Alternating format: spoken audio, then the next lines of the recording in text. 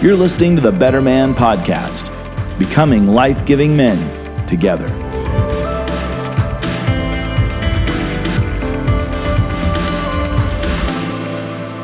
The father and son relationship, for good or bad, it shapes who we are and our understanding of our masculinity.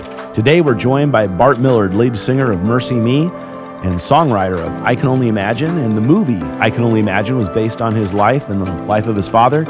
He's here to talk to us today about the father wound, today on the Better Man Podcast. All right, so Robert, we are back here to talk a little about being better man, and we've got a special guest today. We sure do. And Bart, it's great to have you join with us with your busy schedule to talk about what we know is to be one of the biggest issues that men deal with in their lives, and that is their relationship with their dads. Yeah, man, thanks for having me. I appreciate it. Yeah, Bart, thank you for, I understand that you were getting ready to write a hit song today and you decided to step out of the studio to do this for us. It's true. I hope it comes back to you. I owed Mark a lot of money, so I had to do this one. That's right, you do, and it's the interest is compounding. No. Yes. Oh gosh, that's not good. I would rather be your friend than your business partner, Bart. Amen to that. Well, I love the fact that your life story has really been an inspiration to so many people. And if you haven't seen I Can Only Imagine, it's really not just the story of I Can Only Imagine, the song and the band, but really the story of Bart's father and how Jesus made a change in his life. Bart, for those who maybe haven't seen the movie, or obviously movies are dramatic retellings, tell us a little bit about just the relationship with your father growing up and how that impacted you. Well, my parents divorced when I was 3, and for whatever reason, someone decided that I grew up in Greenville, Texas, and we lived with my mom when we divorced at first for a few years. Then she remarried, and my stepdad got transferred to San Antonio, which is about 6 hours away or whatever. And so they decided, I have a brother that's 5 years older. They decided to not take us out of school and move us to San Antonio because I don't know. People, my mom had been married once before. It's her second marriage already. And people were like, man, if this doesn't work out, you're going to uproot them and then take them and then come back. And so they're like, just figure things out and let them stay with their dad. And so from about probably 8 years old on, my brother and I lived with my dad, and my dad had a really bad temper, was emotionally abusive up until a certain age. Like he spanked me and stuff, but it never really got bad until I got a little bit older. Well, I say older, like, 11 or 12 or something like that. And just got really abusive. And so it was I lived most of my childhood was, steering clear of the house and hoping that, not knowing which dad was going to show up from work, if he was in a bad mood or whatever. And so it was just walking on eggshells. Most of my childhood, my family has a church background. My grandfather started a Baptist church. My grandmother was the treasurer of the church. My dad and my uncle were the deacons. This is before I was born. My mom and her twin sister were the piano and organ player, all the same church. And then when the divorce happened, my dad just kind of gave up on church, except for we had to go on Easter just to look good, I guess. And so church wasn't a huge part of my life unless either literally the church bus would come pick me up or my grandmother would take me. And so I was that kid that always kind of just showed up and hadn't had a bath for a while and clothes are all messed up and just kind of, I think I was a project for our church is what it felt like most of my childhood, but church saved my life. And anyway, so yeah, my dad, if he wasn't being abusive, he was just kind of non-existent, didn't really care about what I did. And so from about 7th grade on, I could do anything I wanted to. Like I'd stay at my friend's house for 3 or 4 days in 7th grade and never tell him where I was, and he didn't care. And so kind of in a way been on my own a little bit since 7th grade, so to speak. I mean, now that I'm a parent, it's nuts that I ever did that at that age. I have those kids that age, and that freaks me out thinking that, and how do you not have a father in your life? Like, how do you make it? So So yeah, that's it in a nutshell. Like it wasn't the funnest childhood, that's for sure. So, Bart, how did you find stability for your life? I know you were going to church, but what was that uh, in those years that spiritually and socially and emotionally that gave you some stability to make it through that time? My when I was before I got into like youth group, my only stability would be my grandparents or my grandmothers. Sorry, my grandfathers have passed on, but my mom's mom was the godliest one I've ever known, and then my dad's mom was the funniest and was there like I they we all lived a couple minutes from each other, but I would stay with my dad's mom. Uh, every day after school I'd go be with her. Sometimes end up sleeping there. Sometimes whenever dad decided to come get me, they were like they were the stability, absolutely no question. And one just literally providing and taking care of me, and the other one just was everything, just showing me how Jesus is important and spiritually. Just she got run through the ringer. My grandfather that started church was a Baptist preacher, left her for the church secretary, and before a year before I was born, and she never remarried because she kept saying that her prodigal would come home. And I'll never forget when Papa died, which was about 1999 or something like that. I had to go tell Mama that he had passed away, and me and my cousin went, and she's confined to a wheelchair, cataract, can't really see. And we walked in, and we were like, Mama, and she was like, Lloyd died, didn't he? And we just kind of started crying, like, wow, because she kind of reached out for her hand and said, you listen to me. And this is the only thing I've ever heard her talk. I've never heard her talk about Papa. She said, there's only two men that I've just deeply, deeply loved in my life. The first is your Papa, and the other is Jesus. She goes, I'm way better the first leaving me than the second. And Wow. that's all she ever said about it. And then she took a Wow. deep breath and said, well, I guess I'm too old to start dating now, and kind of giggled about it. And that was it. And that's how she was from my entire life. As long as I Yeah. knew her, like she was a rock and the most gracious, amazing person I've ever known. Yeah. And every kid needs that kind of stability from someone. No, And absolutely. God graced you with a special someone. Yeah, no question. Bart, tell us a little bit about just, you talked a little bit about being embarrassed, feeling like you were the project of the church. What are some other ways that your father just, that abuse, how did that impact you as a person as you matured and grew up?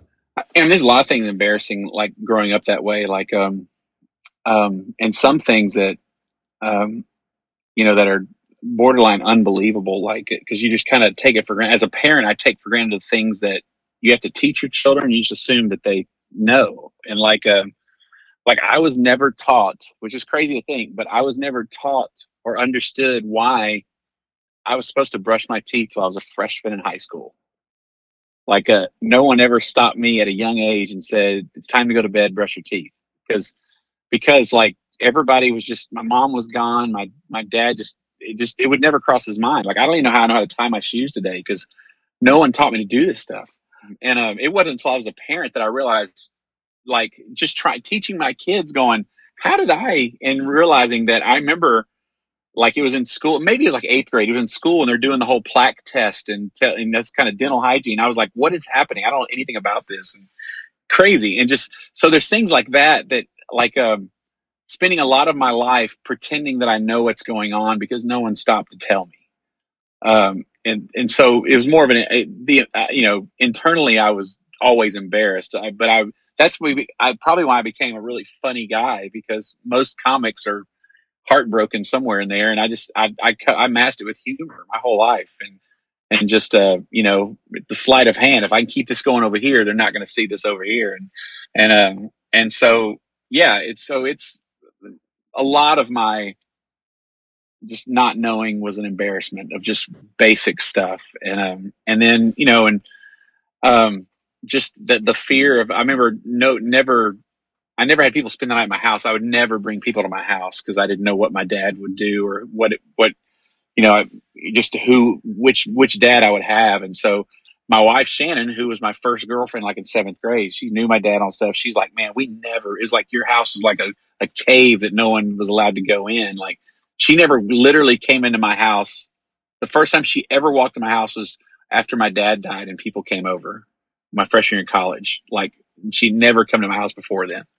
And so, yeah, I mean, yes, it was, I don't know how much I knew. There were things that definitely embarrassed me. For the most part, it's all I kind of knew. And so I tried to make the best of it. It wouldn't be until I could see like what a real family might look like, a family that's together, or, realizing that, man, my clothes, like, I got new clothes. My dad realized that I outgrew them like by a mile. It wasn't like, oh, it's time to go shopping. And so those were the embarrassing moments when it's like, oh, my shoes aren't supposed to have holes in them, or my ankles should be covered by my pants. They're too high, stuff like that. It was always after the fact, like, oh no, I do not look like everyone else here. So yeah, that was tough.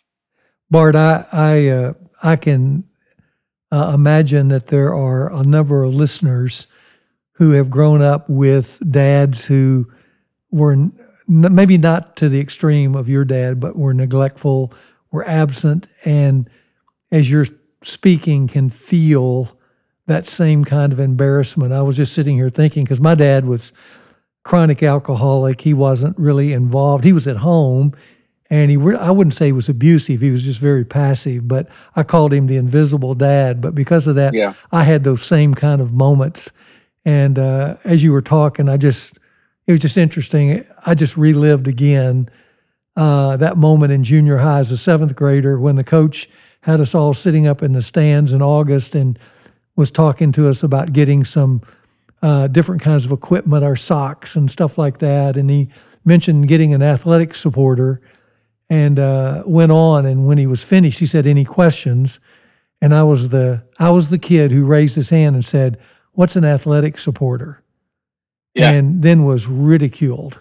Right. Yeah. Because of that, embarrassed. And I just remember how the shame I felt, and I didn't know what to do with it except turn it in on myself and just feel terrible. But it's just interesting is I can still feel that. And I know there's a lot of guys listening as you're talking going, yeah, I had the same kind of embarrassment because I didn't feel competent because nobody helped me feel competent for life. And that led to all kinds of, maybe as I got older to overreactions because I didn't have that grandmother you had. So I chose something else, maybe that was more sinister, that then impacted me for years to come. Yeah. Yeah. I feel you on that, man. Like, you saying that, I realized, yeah, probably the most embarrassing moments for me were, every once in a while they would have this kind of, hey, we're doing this. It wasn't Boy Scouts, but it was a Royal Ambassadors, RAs growing up. And, it'd be the dad and the son, they're going to go camping or whatever. And every time it would be another parent going, hey, buddy, you can come with us. And so I was always the kid that tagged along with another father and his son. And just the, I mean, like, to where I stopped going because that was like a knife in my chest to set with the Joneses and try to act like I'm a part of their family. And even to where the dad's supposed to write a letter to your son about how he feels about you, that this guy was so gracious to write me a letter along with his sons to read to me. And it's like, I don't know what he said. I wept the whole time because it wasn't my dad. I'm sure he was a really nice guy and what he said was sweet, but it was just the humiliation of this man who I barely know, I'm friends with his son, is having to say these nice things about me because we don't want to leave Bart out. And that's stuff that at 47 is like a gaping wound, and just even talking about it. And cause it's, that's, yeah, you'll be maintaining that one for a long time. Yeah. That hangs in the heart for a long time. Yeah. So Bart, what was the breakthrough? Tell our listeners, what was the breakthrough with you and your dad? I know he had a spiritual breakthrough, but how did you guys begin to close that gap? I mean, it was definitely a process, but there's definitely a moment that sticks with me. My dad was diagnosed with pancreatic cancer when I was about to be a freshman in high school. And I remember them telling us, like, in the middle of this exploratory surgery, hey, we found something. If it's where we think it is, He may have 7 to 10 years to live if he's lucky. And if it's not where we think it is, he could have 3 months to live. We'll be back in like 3 or 4 hours. And so, the weird, as a, almost ninth grader, you go from, oh my gosh, he has cancer, to now I'm praying that it's the better cancer, and it's this weird kind of head trip. And not to mention, my dad was not a great person. So I struggled with, maybe he'll get the 3 months, that's kind of how bad it was at times. And so when they finally came out and said, hey, he's got, we hope 7 to 10 years, whatever, it's the better, whatever spot. And so we went home, and not much change. He was in pain from the surgery. And so my brother went to college, and I was in seventh grade. So he came around for a little bit, but it was just me and him, for those first couple of years he was diagnosed. And I'll never forget, like, he was quiet. He obviously wasn't in a place to be physically abusive, because just his health, just recovering from surgery. So kind of got a break from that. And it was me kind of going, hey, do you need something? I had to help take care of him as much as I could. And he wouldn't talk much. He was kind of like just a bear, just laying there, like, fine, whatever. And then there was a moment, and I didn't notice till later, where he asked the doctor, when it happens, what is it going to look like? Like, when it's my time, what am I dealing with? And they basically, I guess they told him, like, it'll feel like this and this, and it told him all this kind of stuff. And so about a few weeks after he got home, a lot of these symptoms started taking place. Like, he started getting really cold and shaking, and got super weak, and couldn't stop coughing. And I remember him calling me in and basically telling me, call the ambulance. This is it. And it was one of the first times I saw my dad cry. And then all of a sudden, his mouth opened, and he dumped on me 40 years of stuff he's been wanting to say to me, is what it felt like. Like, wouldn't stop. And I've loved you from day one. I'm the worst father ever. I never could tell you, but it got to a point to where just staying away from you is better than being near you. Just because I was afraid it was going to hurt you. And, you're a beautiful kid, and just all this stuff. And it was just on overload. And I remember sitting there like, oh my gosh. And like, this is, in fact, him saying that, I realized he is dying, because there's no way he's saying this otherwise. My father's dying right now. The ambulance comes and gets him. And the things he said were so beautiful. In fact, just a side note, in the movie, the way my dad actually died years later, I asked him to not use, because it's dear to me.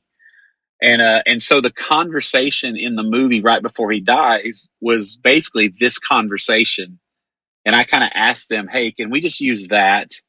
Because the way he died, that's mine. And they were totally cool with it. So that conversation was stuff he was saying, like, go chase your dreams and all this kind of stuff. And anyway, and so ambulance comes and gets him. They take him off, or I jump in with him. We get there. He has the flu. That's all it was. Like, they failed to mention that, oh, by the way, it's the same thing the flu looks like. And so we had this moment of us driving home. I think my grandmother drove us home, and like, it was the most awkward, like the movie Almost Famous, when the plane's going down and then it levels out. They're all like, confessing oh, no, they're confessing their loves and their sins to one another. Yeah, so now we're like looking out the window, like, hey, how about the Cowboys? Where do you go from here? Right.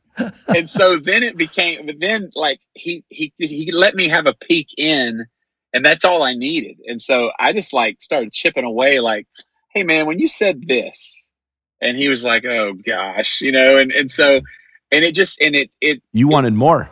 Yeah. I was like, I didn't know that you felt. I thought you had batteries. Like, what's happening, and that's what, you just, as a kid, you pry hard enough, he's going to say something like, yes, that's what I meant, leave me alone, or whatever. And just over time, it became kind of a joke. Like, it was annoying at first for him, but then it was just like, I pried so much that it's almost like he looked forward to it. And it was just kind of this, Bart's going to have another 20 questions today. And it's kind of a joke that stayed with us until the end. And I think one of the nights I had to go in and check on him, and he never wanted to go to the hospital.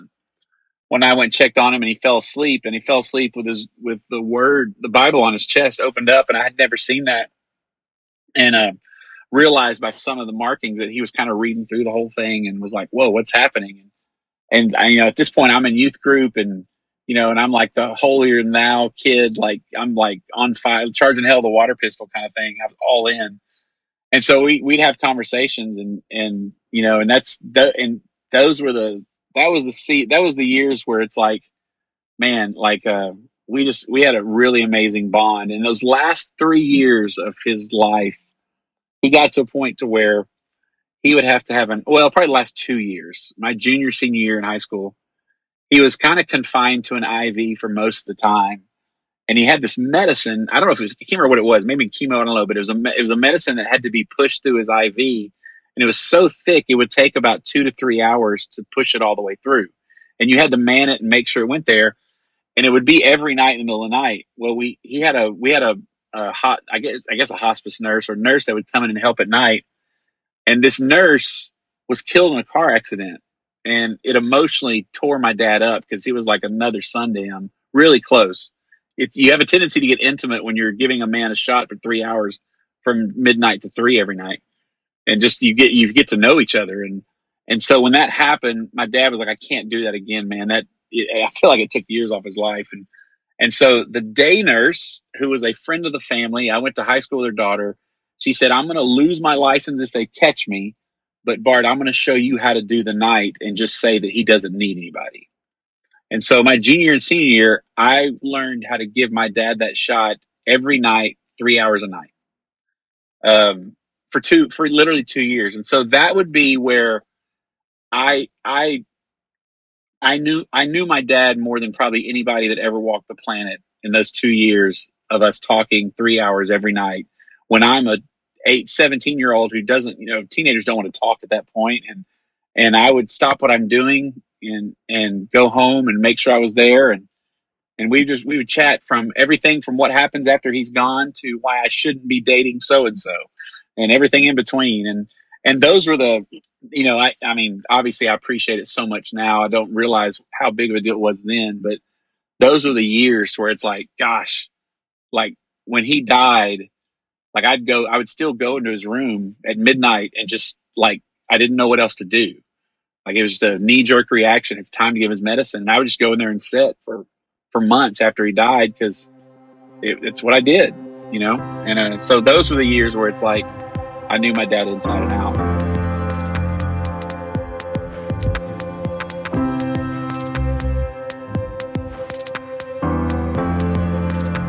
And every boy wants his dad's heart, and you finally got your dad's heart, which is the greatest gift. And boy, that's thrilling to hear how God orchestrated that. What would you say? What would you say to our listeners out there, Bart, who feel like they have a fractured relationship with their dad? Is there anything you could say to encourage them in having the courage to take steps to move towards their dad? Well, the one thing I would say that was encouraging to me that I realized when I was just in the last couple of years is that there's, no matter what my dad did or could have done, there was nothing too big for Jesus. I know it sounds cliche, but it's like, as impossible as things sounded. And I don't even mean that as far as just my dad having, there being redemption. I meet people all the time that go, man, I had the same story, but sadly, mine didn't turn out the way yours did. I'm like, you know what? God's bigger than that. He's absolutely bigger than that. Is that and what I tell people daily is that, the journey may have stunk a lot of times, but you're exactly where you're supposed to be. And quite possibly to try to live your life to believing that he may be raising you up for right now. And it's like, there's so much, people are like, would you change anything? It's like, well, no. I mean, I'd like to, not be so overweight, but other than that, like, I love where I am. I love who's in my life. And it was hard getting here, but if there was a risk of anything changing now because something was made better then, I'll pass, because I have so much in my life that I'm grateful for. And so the one thing that was encouraging to me was I do a men's group here, and it's a group of men that you learn really fast when you're in a normal Bible study.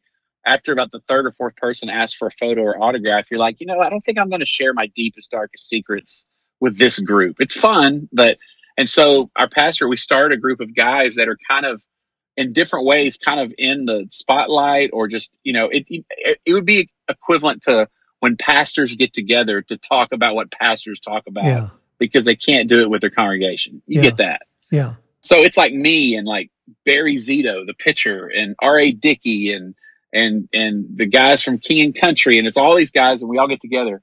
So the first time I went, they're talking about father-son stuff. And they were like going around we're in a fire pit, going around going, man, tell me about your relationship with your dad. And I'm sitting there going, oh, if there's a trophy, I'm getting it. I'm killing this one, man. No one's gonna beat me on the bad dad story. And so I think it was Barry Zito. I don't know if it's Barry or somebody, but they started talking about how their dads are the greatest heroes in their life. They've been best friends since the kid was born, and man, I talk to him every day. And it was like the opposite. And I'm going, oh, great, but what's crazy is that he keeps talking, and eventually he was like, yeah. And then I went to therapy because I had to figure out how to get out from the shadow of my amazing father. And I was like, wait a minute, time out. For the first time in my life, I realized, dang if you do, dang if you don't. Like, it's not even about how abusive or amazing they are. It becomes about me figuring out who I am as a man, and who I am, because, Mark would be a great example. I don't know many people that have a relationship like Mark does with his dad, an amazing relationship. But sometimes you don't realize the shadow that is casted from an amazing godly man. It's like, man, sometimes it's hard to live up to that, where my situation is completely opposite, but here we are paying for the same therapy. Yeah. It's true. It's true. Trying to figure out who we are and what our identity is when we stand on our own 2 feet. That is such a powerful statement. That regardless of how you grow up, you've got to eventually take responsibility for your own life and figure it out how you want to live, good or bad dad. That, I hope our listeners hear that, because that is a powerful statement. So the encouraging thing that I learned was the distance between me and what I went through, and from what someone like Mark and his amazing relationship with his father, what he went through is not as far apart as we think. Is that we are closer than we realize. And in that, for me, I have such hope, because I felt like I am a million miles away in a pit that no one can pull me out of. And when I realize I'm next door to the godliest family ever, with the same struggles in some ways, but then the same hope and the same, it was so encouraging for me, and to feel like I'm not alone, and that there's nothing impossible, it's, I'll tell you what, like, on the flip side of that, my struggle as a parent and as a father is, man, when I encountered Jesus, it was like discovering fire. Like the wheel just got invented because of what I came from. And so I genuinely wanted to charge hell with a water pistol. It was so alive. And Mark, I know we've had these conversations before early on, but I'm like, what happens when you try to do your job and your kids live under grace and identity and hopefully a healthy family, to where to them they're like, yeah, Jesus is pretty cool. He's been around. It's like they kind of get fat at the table, if you will. Yeah, they don't experience the deficit. Right. I'm like, and I tell my wife Shannon, I'm like, man, I wonder what will it be that ignites them. Not that there has to be that moment, but for me, it's all I know is that, man, it was dark and then it was light. And my kids are just kind of have the dimmer switch on to where we can see, and it's fine and it's comfortable. And I'm like, something will take place. Something will happen to where my kids love Jesus. I don't doubt that. But it's like it's like having a refrigerator. I don't know any different. It's just the convenience. And I always wondered, like, man, what, it's like, it's kind of that thing. They're going to have therapy, because if we try to do our job and try to be godly parents and try to create a safe environment, which I wouldn't trade for the world. I'm like, man, where is it? When do they? Is there a? Does it? When does it click? Like when did I don't know. That's literally a conversation I had just last night with someone. That's as a parent, it's like Well, that's one of the anyway. things Sorry. that's one of the things I always say to at the beginning of my parenting seminars, my real world parent seminars. I always say, look, you're going to screw your kids up, and most of it's going to be from trying to do the right thing. Yep. You know, it's like most evil parents are in jail. Yeah, exactly. I think, well, Mark, you were one of the first ones that ever told me, or you told someone, and maybe I was just standing by and heard it, but it was kind of like, hey, if you worry if you're a good parent or not, you're probably a pretty good parent. And it's like the ones that just don't care and just non-existent. But man, like if you stay up at night going, "Did I do it right?" That's a pretty good move. That's a good sign that you're at least trying to get it right. But So Bart, how you are now? You have I can't remember last time I was with you. You had 5 children. I still have 5. Okay, Yes, all right. my I wasn't. oldest turned 18 2 days ago. I never know. It's like sometimes I'm like, wait a minute, where did all these other kids come from? It's like, oh, they're Yes, neighbor yeah, kids. Okay, I just thought maybe you were still working. yeah, still working. How has you got to keep writing those songs, man? Yeah, yeah. Tell me, how has obviously the father wound doesn't go away, and you're right. I mean, it's very interesting as I've been working through the Better Man thing, even dealing with, and you talked about my dad, and my dad and I do have a great relationship, but there's still wounds there. Sure. Fathers have the power to just wound us in amazing ways and indelible ways. How has your father how do those wounds still affect you today? What are those battles you're still fighting? And then how is that experience informing you as a father now? Yeah, and before I answer that, the one thing I'll say about what you just said about there's still wounds. I think that a lot of people wrestle with telling themselves, well, it's not as bad as other people, and so they tend to keep their mouth shut or not address. My wife is that way. Amazing parents, but like you said, there's still wounds. But she ends up being in an unhealthier place than me at times because it seems petty compared to the abusive dad, and so they don't address them, and it just festers and eats at them to where they end up in a place just as bad as far as trying to manage it and everything. That's anyway. Side note. Well, but that's an important point because I will say that when I started working with Robert and we started talking about the father wound thing, I'd never asked myself, what are my father wounds? Because what you just said, I've always thought, well, I didn't have it that bad or whatever. And it was the first time that I ever stopped and looked at that and addressed some of those things. And it is true. It is easy to say, well, I've got it better than most. And if you don't really reflect on that, you can't grow beyond it and really lean into Jesus for that. Yeah, yeah. It's kind of like I think when Mark first time you ever introduced me to Barna, I'm going to get it wrong, but he was talking about something about how at the time he's like, Marilyn Manson may look like an obvious evil to the church, but it's the slightly to one side or the other theology and things that are eating at us that we just let slide because it doesn't seem like a big deal, or that or maybe scripture look at weird or whatever. He goes, that's the stuff that's going to take us down. We can see the obvious things, and it's the same with this. It's like I can point out the abusive father and deal with that, but someone like you, Mark, who's like, man, my dad was pretty great, pretty awesome. Those wounds aren't a big deal compared to him, so I'm just going to move on. And all of a sudden, it's like, holy cow, where did this come from? Anyway, yeah, it's very it's under the radar, I guess is a good way of putting it. And that's why it's so important to always be with other men processing life, because Yeah. a lot of these awarenesses, just like you sitting around with those peers around the campfire talking, you get these new kind of revelations about where you are, where they are, and what all that means. And that's how the community of men help continually redeem us with Jesus through life. And without them, we end up in an echo chamber just talking to ourselves, and that usually becomes the devil's workshop. Yeah, no question. And that's, you asked about like how has this played out on how I'm a father and now, and I'll tell you, like it probably in the last 5 years is when like I realized how important and how vital confession is, because maybe I live thinking, well, Jesus needs me to confess my sins, do this kind of stuff. And I'm like, you know what? Jesus doesn't need me to confess anything. I desperately need to Hmm. confess this. And what I mean by that is, I mean, literally speaking it out loud to people. Yeah. And that's just at least where I am now is like, for me, confession is sitting with those men and saying this out loud. Like from this point on, I am not dealing with this alone. Yeah. And you know, and I'm not sure if that's exactly what Christ meant, but man, that's what I take. Is that it's like, I think that's what James says. You know, we're to confess our sins to one another. I know in our Better Man curriculum that we've created that we take men through early on, we have men do a special session outside the actual group meetings together where they can just tell each other their life story.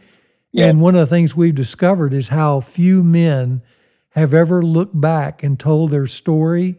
And yet when they begin to tell it, they hardly can stop because they're learning things about themselves in the company of other men that they've never even admitted to themselves, much less to anybody else.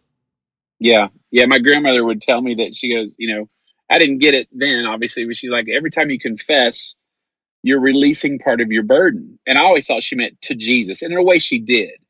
But at the same time, I never thought of it as just me talking to the two of you right now is like letting air out of the tank, like releasing this in a way. And it's incredibly therapeutic. And I've never met anyone who walked away from doing something like this going, man, I feel worse. Yeah. You know, it's like a girl saying she needs a good cry. Guys need a good confession. Yeah, totally. Yes. And so but as far as my dad's impact on me as a parent, sorry, I didn't mean to get away from that. The biggest things that I've noticed is as a parent, the pendulum definitely has swung the other way to where I struggle with disciplining my kids at all.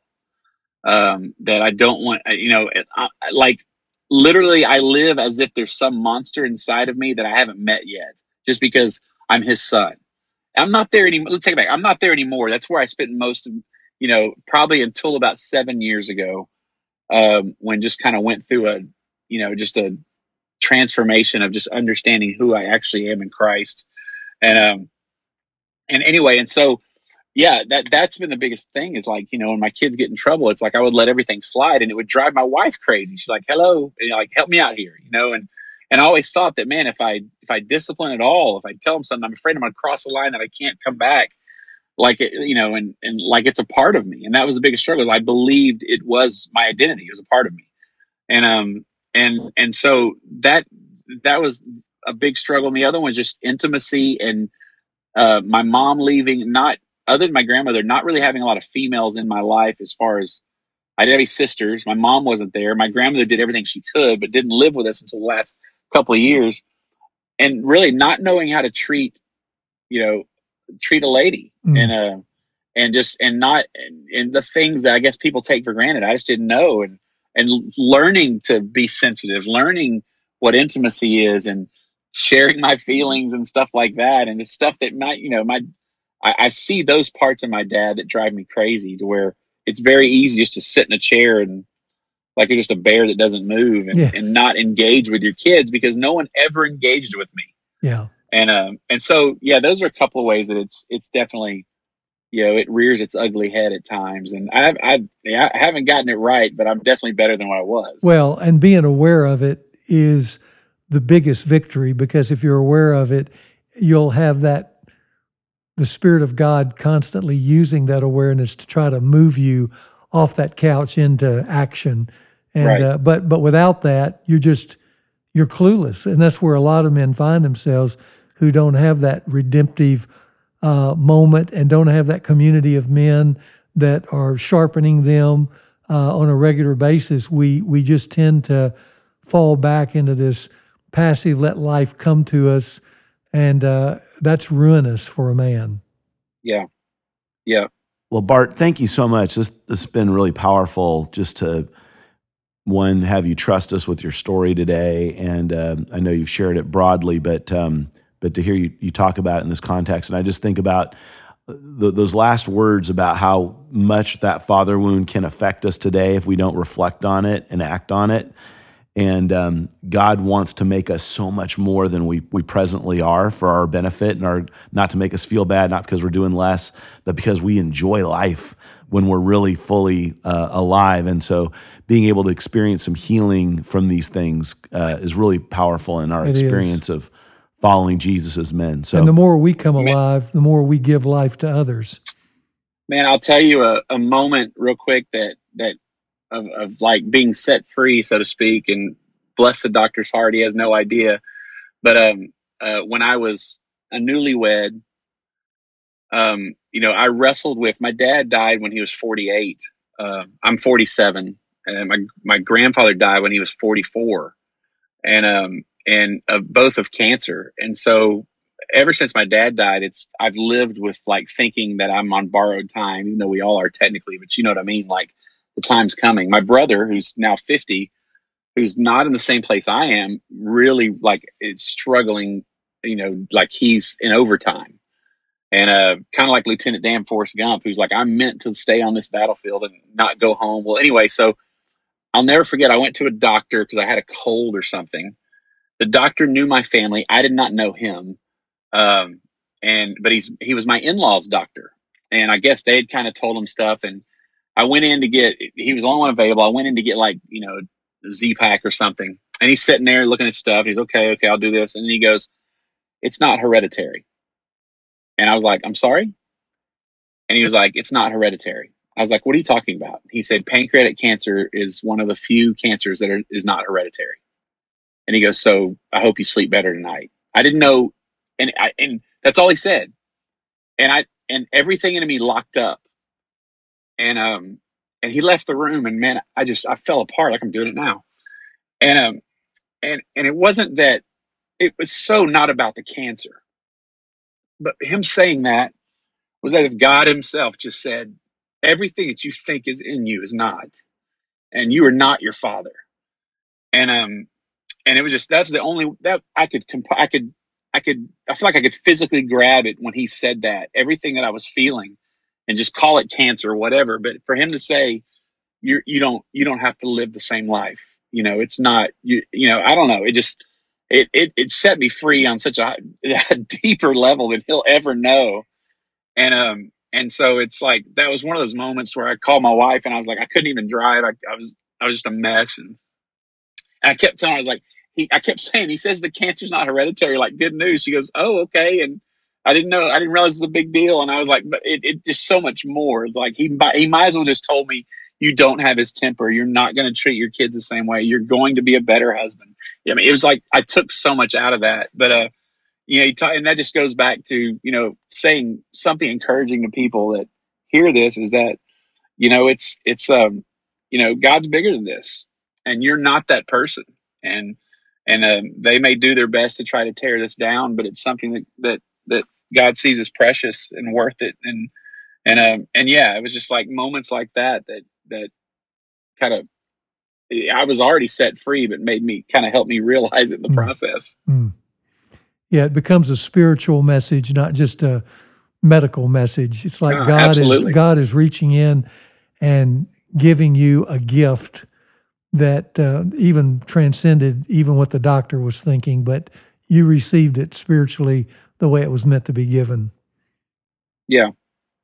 Yeah, I'm just sitting there thinking about, all the talk in the scriptures about being a new creation. And this idea the old things are passing away and that the new things can come in, and the regenerative work of the Holy Spirit. It's spiritual, it's physical, it's amazing. And I'm glad you shared that story. Absolutely. That was a great. Wow. I think of moments in my own life where people have said things, and what they're saying literally is true, but it comes packaged with the Spirit of God as a bigger message, and your heart hears it. Yeah. And that's what I was experiencing as you were telling that God gave you the bigger message. Yeah, and that's I mean, gosh, that's my lot in life now, is like, as far as ministry goes, is that, I for years I was the person that would sing and talk about being set free, but it's I've literally written songs about it, where it's like, the the door to my jail cell is blown wide open, but for some reason, like an abused pet, I won't come out. I choose to stay there. I'm free, but I won't come out. And it's like, I feel like I encounter so many people that the door's wide open, but they just won't step out. They won't come out because of what they've gone through. Right. And it's like, and I told my wife, I was like, I don't even know if it's one thing to set people free, but it's another thing when believers are still tied up and in bondage. And it's like, and you're yelling, you're free, just 10 more steps, just come out. Yeah. And they know, and they can't. And I said, that's the people that I hurt for and I long for. And because I was that until literally 7, maybe 8 years ago, that was me. I was successful in ministry and music, but I wouldn't come out of my cell. And so that's what stirs me more than anything when it comes to people that, it's not just non-believers, man. I'm sure most of this podcast would go to people that have walked in the doors of a church 1,000,000 times, but somehow they still feel like they're a prisoner. And I can't help but think that there are many listeners who are locked in on a couple of statements you made, and it's become a spiritual message from God to them, even bigger than what you said. And hopefully it'll help set them free as well. Yeah, I hope so. Absolutely. Bart, thank you so much for being with us today. Yeah, my pleasure, man. Thank you. For all of you who are listening, this is the Better Man Podcast. And if you want to find out more, go to betterman.com. Hey, this is Mark Matlock with the Better Man Podcast. I just want to remind you to leave a review and subscribe to the Better Man Podcast on whatever platform you're listening from. If you're a church or organization leader interested in bringing a Better Man 10-week event to your community, go to betterman.com for information.